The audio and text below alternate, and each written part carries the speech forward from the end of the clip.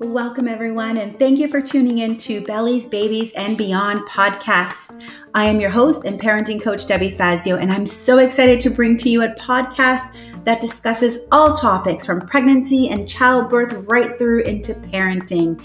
Over my almost 2 decades working with new and expecting families and raising my own children who are now in their 20s, I have met some incredible experts, and I'm excited to share them all with you because we all know it takes a village.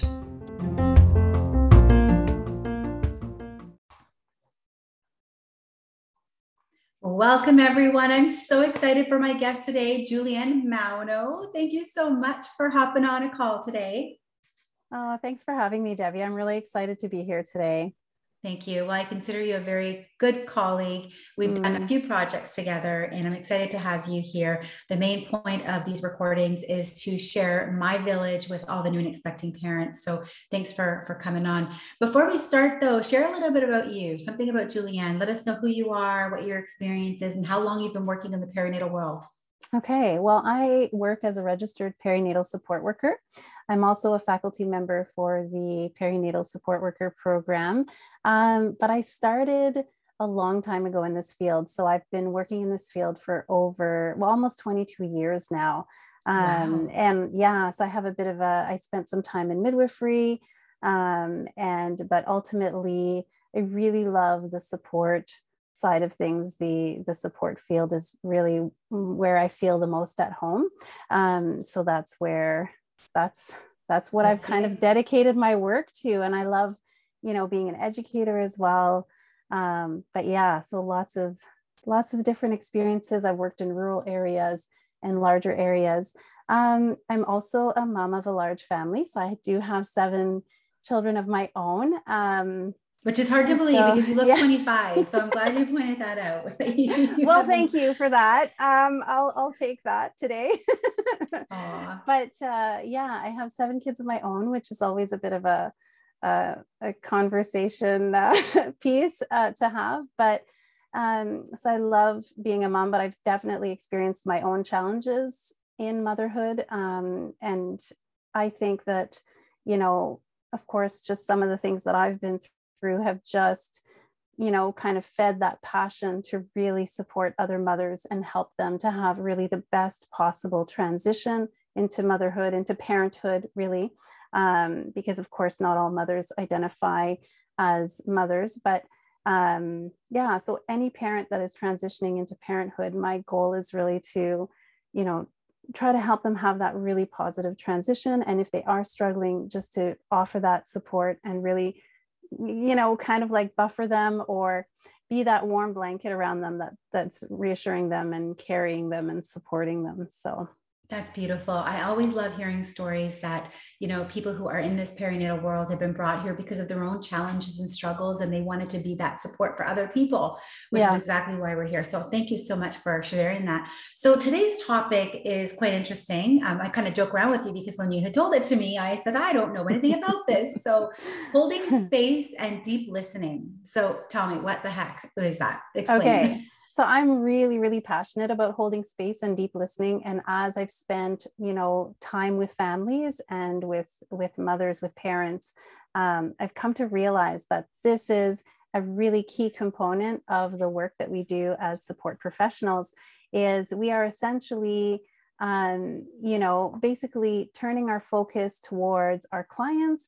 We are spending that time with them and really just shifting from our own busy lives into their space and just being there to witness their transition and their growth as parents, and just allowing for things to be. So not trying to control every outcome, and just being that person that sits in the room or is with them in that room in their life to witness this big transition.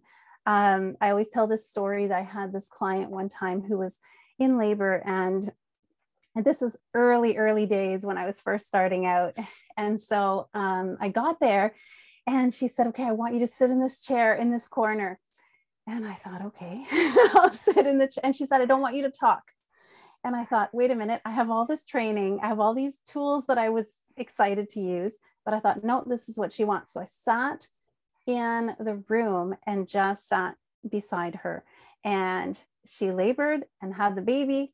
And afterwards she said, your presence and your support was so amazing. It made such a difference. And in my mind, I thought I didn't really do anything, but it took a few years for me to realize that actually what I was doing was holding space for her. I was sitting with her, witnessing her, and just being there with her to, just to support her and to validate her and creating safety for her. And I think that, that's the heart really of holding space. So, okay, that's great. So to clarify, holding space and deep listening is not necessarily for the birthing parent or the mother, but for the support person, whether it be a PNSW or whether it be a nurse or whether it be, even a midwife or a partner. It's really for them and how to. And I'll tell you, this is interesting because sometimes we put words and labels on things and we don't understand them. And then I think back, okay, well, I know exactly what you're talking about, because when I labored with my first daughter, I had my mother and my mother-in-law in the room.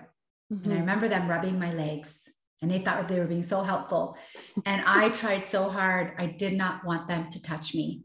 And here I was now, I was the mom, I was the one in labor, and I didn't want to hurt their feelings, right? Yeah. So this is a great topic because we can actually learn that sometimes just being present and being mindful of what does the parent need and not the birthing parent need and not what we think they need is actually really important. So thank you for sharing that. So on this topic, tell me a couple of common problems similar to what maybe I just mentioned with the whole leg thing, and they thought they were helping and I was like, please stop touching me.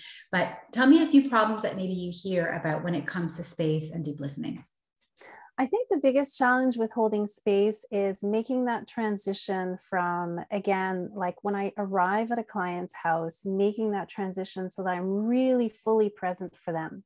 And so I'm not thinking about all of the things that are going on in my life. And then the other aspect of perinatal work is that, support work is that sometimes something will happen with your client that will bring up a memory of your own experiences.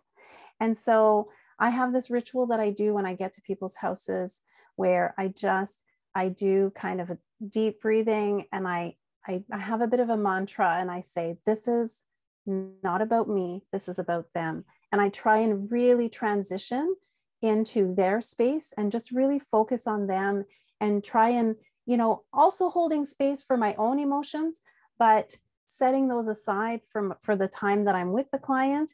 And then I can come back to those if I need to. And that has taken a lot of practice, in That's terms great. Of holding space. And I think just talking less talking and more just being with them and allowing parents to arrive at their own wisdom, at their own answers, at their own conclusions, just simply by really listening, like really hearing them out.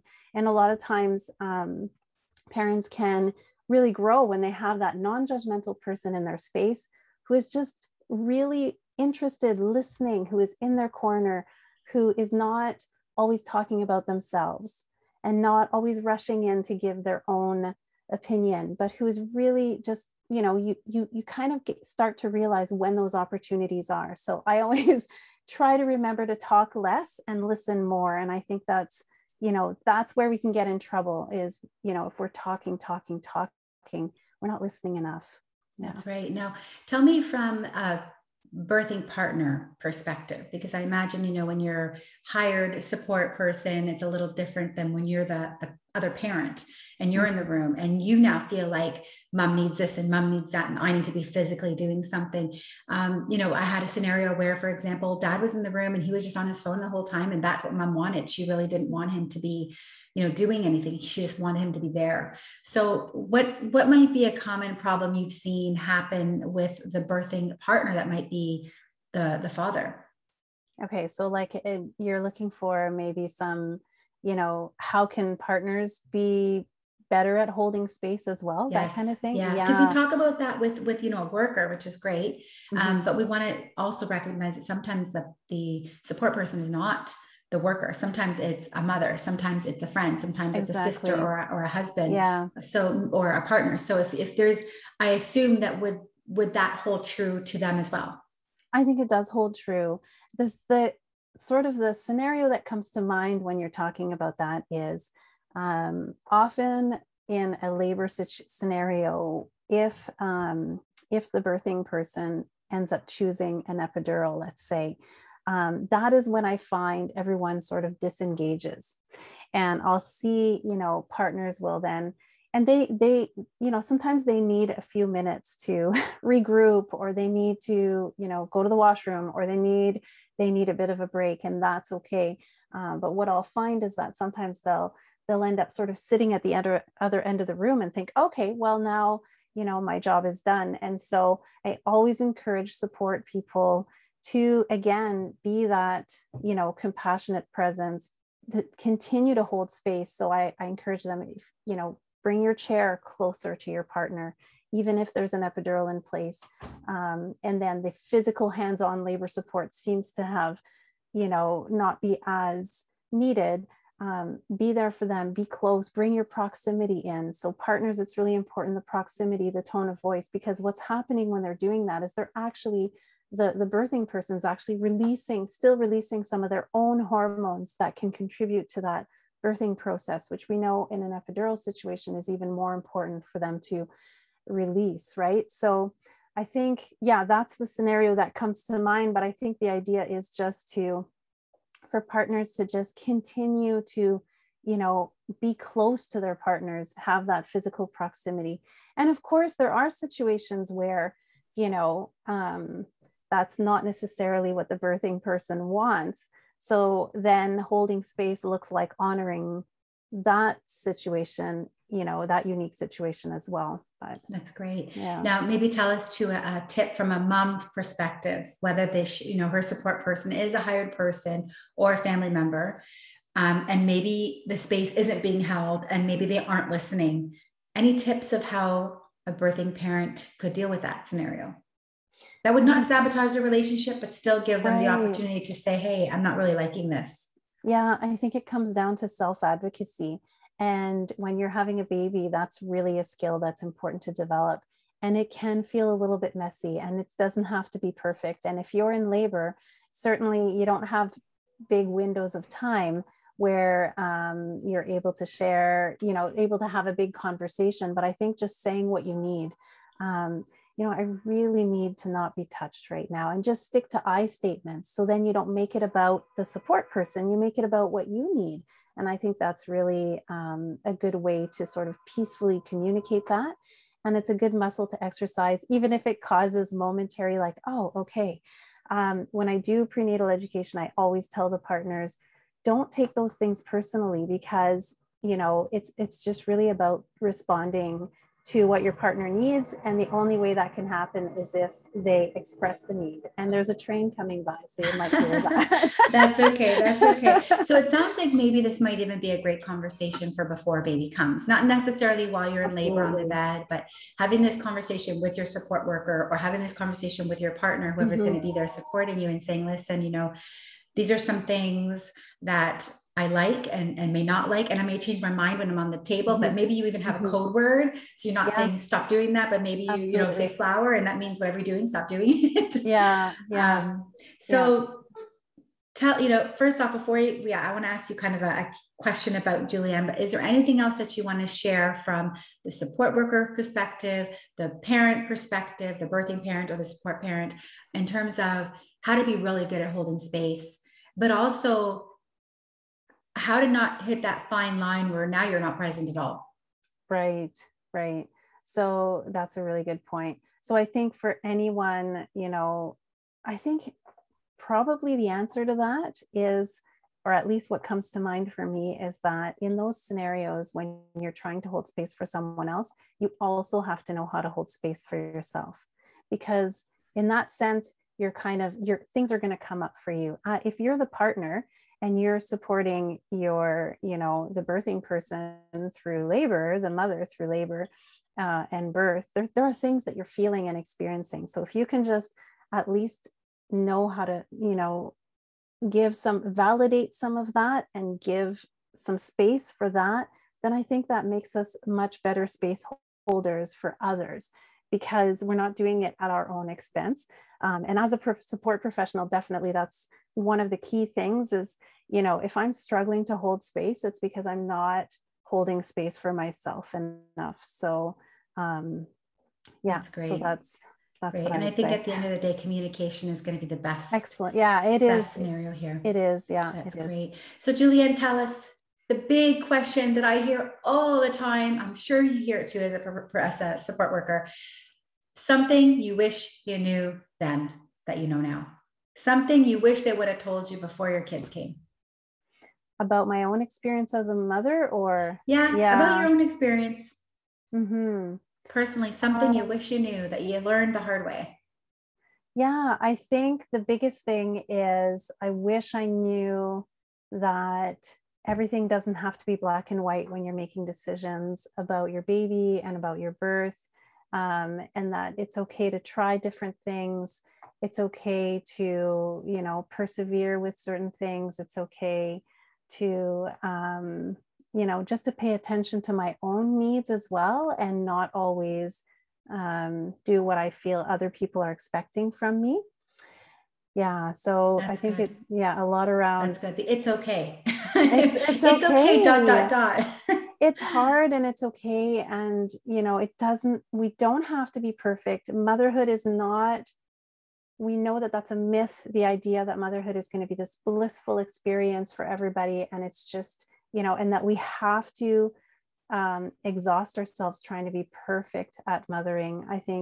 I wish that I had realized that I could give myself permission to learn and grow and take my time and listen to my own intuition and my own desires in certain decisions. So in a perfect world. Yeah, I think we all have that fear where we have this little baby and we're so afraid that we're going to do it wrong. We're going to mess it up. We're going to break them. So, it's okay. Really gives a testament to that too, that we are learning. We aren't supposed, even though it's something you think was natural, we're still learning how to do it. And we don't have to be perfect, and we don't have to feel, it's not rainbows and unicorns all the time. We don't have to feel that way to be good mothers. That's the other thing, so yeah. Absolutely. Well, thank you so much for sharing. So Julianne, where can everybody find you? If you can share your website, sure. If you have any social media handles. You can find me at positivebirthservices.ca, and that is my handle on Facebook as well. I'm on Instagram as Positive Postpartum. So you can find me there as well. Thank you so much. Well, thanks for joining us today, and everybody watching and listening. Thanks for hopping on. Bye, everyone. Bye. For the most precious moments. Well, it's Positive. Oh my gosh, amazing. I can't believe we're pregnant. I'm so excited. Oh, that's awesome. So now what? Well, we contact Precious Moments Babies, of course. They have us covered from prenatal care to birth, postnatal support, and sleep counseling. Babies has over 14 years experience and a team of amazing PNSWs, nurses, and doulas. Babies is always available to help you 24/7. Visit BABEEZ.ca.